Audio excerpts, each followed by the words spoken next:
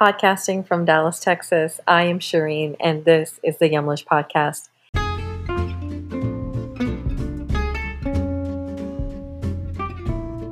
Yumlish empowers people with chronic conditions like type 2 diabetes and heart disease to take charge of their health through diet. And this podcast is created to amplify the voices of patients, health professionals, employers, and community members who are working to reduce the risk of these chronic diseases and put your health first.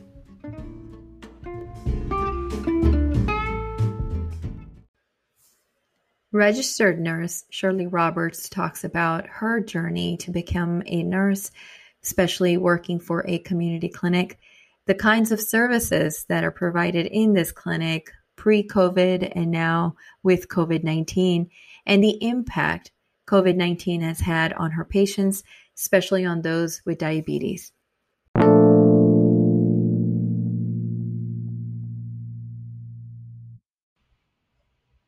Shirley Roberts is a registered nurse and certified case manager with over 30 years experience in healthcare and management.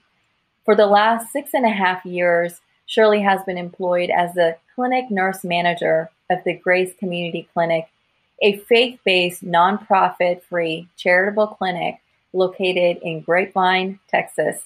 Welcome, Shirley. Thank you. Great to have you on. So with that, Shirley, I want to go into a little bit about your story. What prompted you to become a nurse? What was that journey like? Oh, wow. I have always wanted to be a nurse. When I was a little child, I wanted to be a nurse. And I would read all the novels, the stories about nurses, some biographies about nurses. So this was something I always wanted to do. And my journey through school, and then I was later starting college. I started college and then I ended up getting married. And so then life took some other changes, but then I didn't ever let go of that dream. And so here I am as a nurse and been doing it for over 30 years. Lovely. And then how did you make your way into Grace and specifically the community clinic? Well, the beauty about nursing is that there's a lot of avenues you can take. I started out as an ER nurse. I did that for 11 years. I went into doing case management. So I was managing the catastrophic patients, medically complex patients. I did that for probably about 5 or 6 years. And then I ended up doing many different things, hospice and lots of other things. And I guess the last 7 years before I came to Grace, I was working at a surgical hospital, managing a surgical unit. And I will tell you that the direction that I took, God was speaking to me in my heart. And he was speaking to me probably for about 4 months that there was something that I needed to do. And I have never experienced that feeling that there was something telling me that I needed to just give it to God and that he's going to point me in a direction that I've never taken before. And so during that period of time, we made some other changes, and that little gnawing feeling went away for a short period of time, but it still wasn't that. God was still speaking to me. And so one day one Saturday, I opened up my personal email. I'm in work email all the time, so I normally don't do that with home email, but I did. And there was this position that was available to run the Grace Community Clinic. I was a little familiar with that clinic as I had submitted a volunteer application some time ago, but because I was so busy in my regular job, I wasn't able to do it at that time. So I thought, oh my gosh, let me look into this. And I did. And it was a 6 weeks journey before I made that decision. But after I made that decision, I didn't have that gnawing feeling anymore. So it was, I know for sure that this is where I need to be. Oh, that's so lovely. I love that story. So with that, Shirley, I want to learn a little bit about the types of services that you provide to your patients, generally pre-COVID. What kind of services do you guys provide there? Okay, well, we are, as you said, a faith-based nonprofit. So we have many programs within Grace, and the program that, of course, I'm tied to right, here is with the clinic, and we provide a medical home for clients that do not have another place to go for a medical home. We provide internal medicine, family practice. We provide the GYN for the women, the mammograms. We provide a array of services. We can provide podiatry. We can provide orthopedics consults. We can provide other services, but we're like a medical home. So our clients rely on us a lot, and we're really close to our clients, and we're helping them. The big thing with not having, these clients do not have any insurance, and most of them are not eligible for other insurance programs. So our big goal here at Grace is to keep them healthy. And so we do that with a lot of education, a lot of motivation, helping these clients. A lot of them have comorbidities. And so we're working with them to understand their comorbidities and how they can improve their health. So there's a lot of education that goes on besides the physician visit, the provider visits. Mm-hmm. We're providing a lot of education with diabetes, pre-diabetes. We provide nutritional classes, lots of nutritional classes, a registered dietitian that does also works with our clients on a one-on-one, and then group classes also. And of course, we've provided some services for your diabetes patients as well. Yes, you did, and that was an amazing 6 weeks class that we provided for the diabetic clients, and it really gave them another avenue to get education, and also it was they were very connected with the registered dietitian that you had on board. They related to him.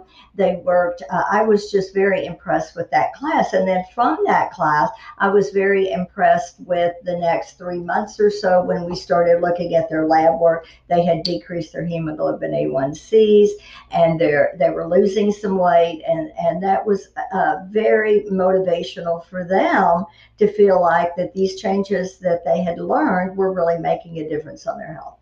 One of the biggest things that I like, and thank you for that, because one of the biggest things I like is to see that impact at the end of it all, right? Mm-hmm. When you start seeing people sort of change their way they're used to eating, and sometimes it is as simple as helping them figure out from an educational standpoint, hey, these are the foods that you're eating, and building that consciousness for this is actually not good for you. And they're like, what? I didn't, so it is, it's an interesting journey. It's been a very interesting journey, and anything that we can do to help our clients, give them more education, that's what we want to do. We want to prevent them from having to go into the hospital and having to seek other services that we're not able to provide here. Yeah. Now, and so of course this was pre-COVID, but given everything with COVID-19, with folks, staying at home, not able to come in as much into the clinic, how have things changed?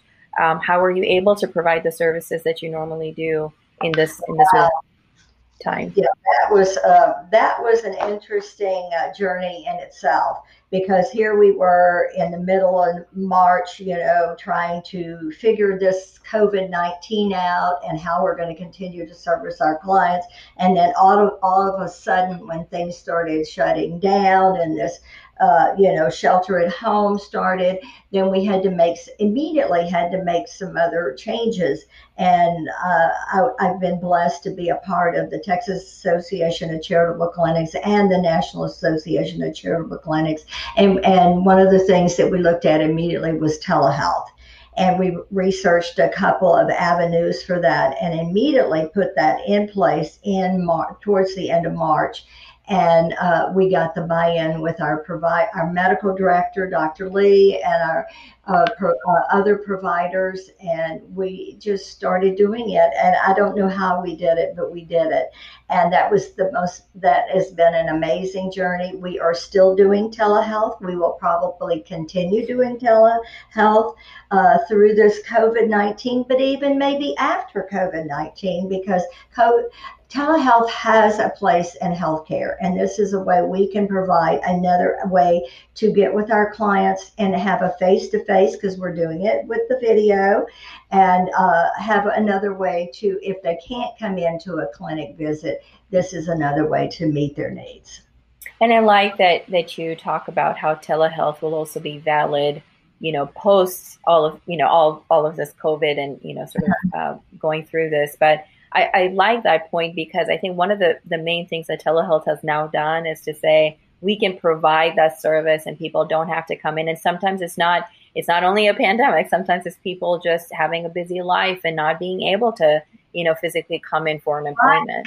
Or they don't have the transportation to get in. Their transportation has broke down, or they don't have a ride. They thought they were going to have a ride and they don't have a ride. Well, then we can do this. We can even do, what we were talking with the other providers about. We can do some on-site visits once we open up completely, but then we can also offer telehealth also during that clinic time, maybe towards the end of our clinic, for the ones that weren't able to come in.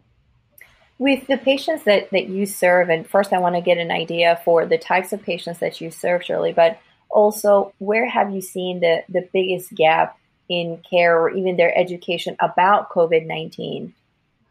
The biggest gap, probably they were scared to death when they heard things were closing down and that we were not going to be, they thought we weren't available. So that was one gap. And we had to get on the phone and do a lot of, I know I rely, 80% of my clients are Hispanic. And I am not bilingual, so I rely on my two employees and a lot of volunteers to help us with translation with our clients. So we started reaching out to our diabetic clients and our pre-diabetic clients and some of our other clients that have comorbidities to let them know we're still here. We're just not officially doing clinics here, but we are also doing them telehealth. So that was a gap, and I think that we had to hurry up and get that education out. So there's a lot of time phone with my employees with that initially. But once the word of mouth got out there, then they were calling us and realizing, and Grace, besides this, we have a food pantry and we have client services. And so they had to find another way, to service it. So instead of clients coming in and shopping in the food pantry, they had to figure out, okay, they're putting boxes together and then they will do a drive-through and pick those boxes up. But we had to educate them also to let them know we're still here, even though COVID-19 is going on. And, one of the hard things that I will point out is with our clientele, it's a low income, and most of our clients do work, but they're working in a service organization. And so they're working in hotels, they're working in restaurants. Well, those were immediately, they started closing down all those restaurants. And so that was hard for them because, probably 90-something% of our clients lost their jobs. And so here they are home with no income. So that education to get out that Grace is here. We have a client services that can see if we can assist them temporarily with their rent or help with a utility bill or something to keep them afloat till things started opening up again. That's one of the wonderful things that I admire about Grace, because you're not only looking at it from one lens, but you sort of have this multi-lens approach to where you're looking at the health and wellness. You're also looking at financial assistance. You're also looking at food access. I love how all of those different components sort of come together and provide a comprehensive service rather than services in silos. And I think we have 60 some odd employees at Grace. And I think one of the things, because we had to close our stores down. We have 3 resale stores and we have a donation station, and they had to close down just like our other community, stores and things had to close down. And so just figuring out another way to serve them and figuring out how we could use our employees and maybe put them in different areas to keep them, from, having to stay home, and some of them did have to stay home for a little bit till we could start opening up again. But then, when you look at the community as a whole, I guess I look at, my our clients here at Grace, usually they don't have jobs they can do at home.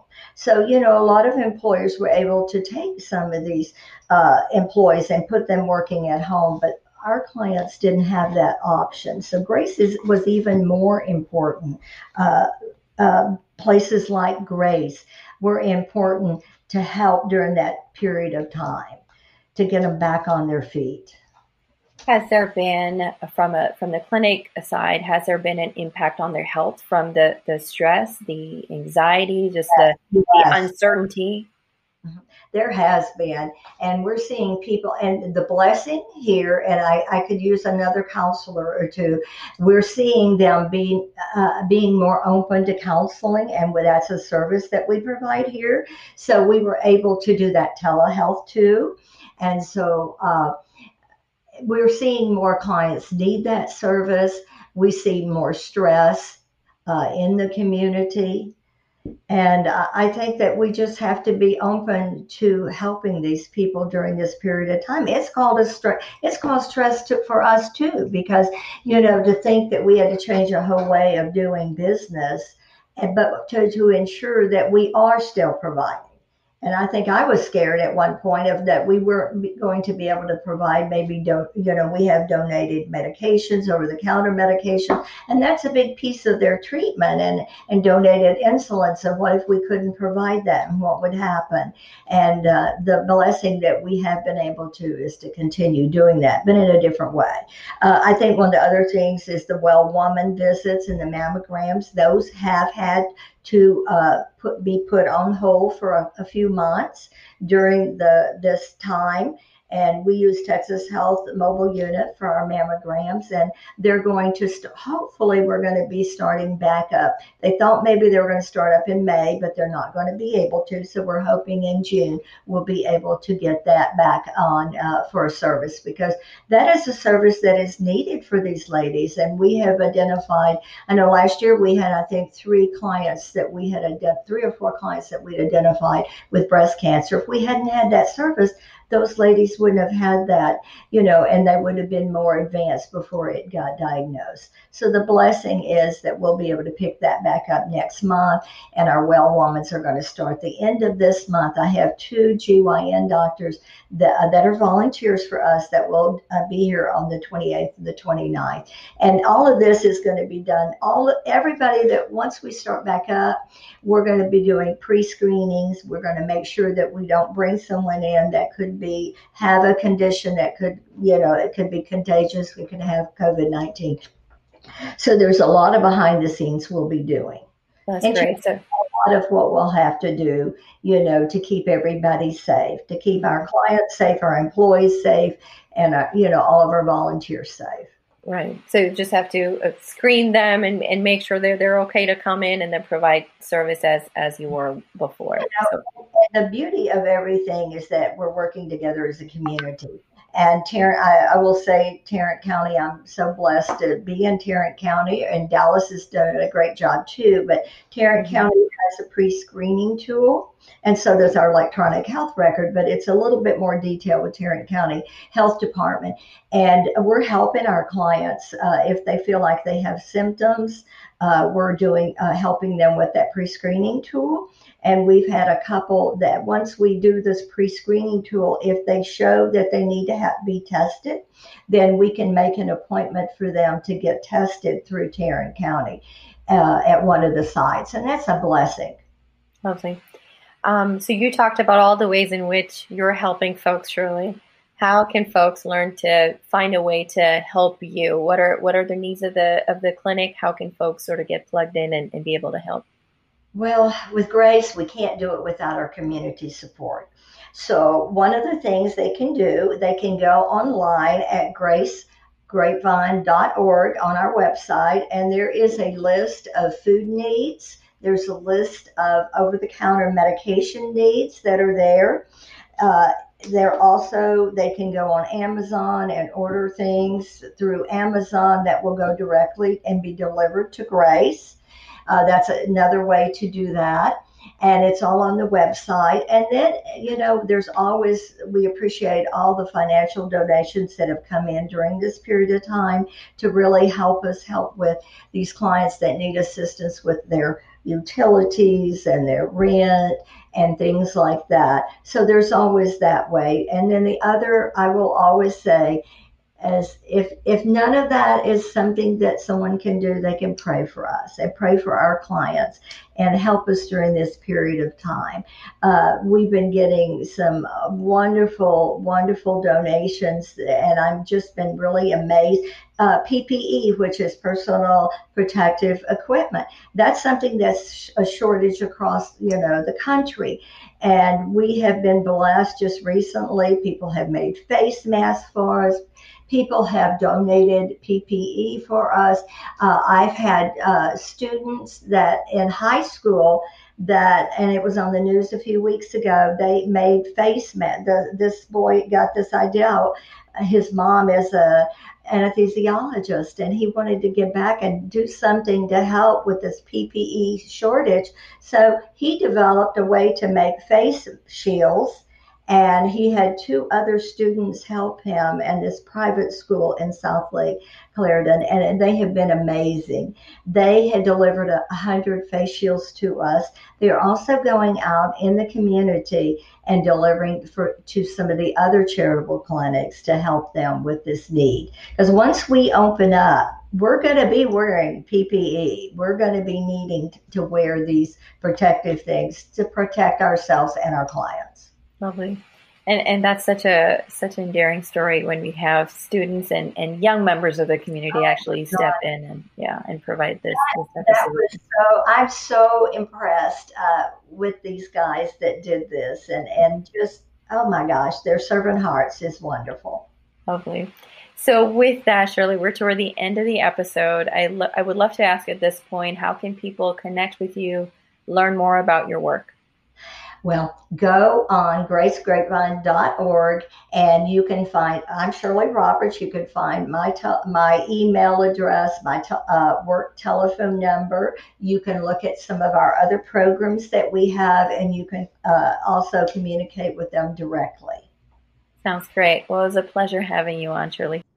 And thank you, Shireen, for everything you're doing to help our community. Thank you so much for your time. Thank you.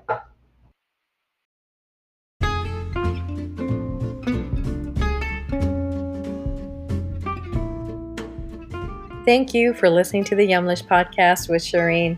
If you like our show and want to learn more, you can find information at yumlish.com. You can also leave us a review here. We will see you at the next one. And remember, your health always comes first.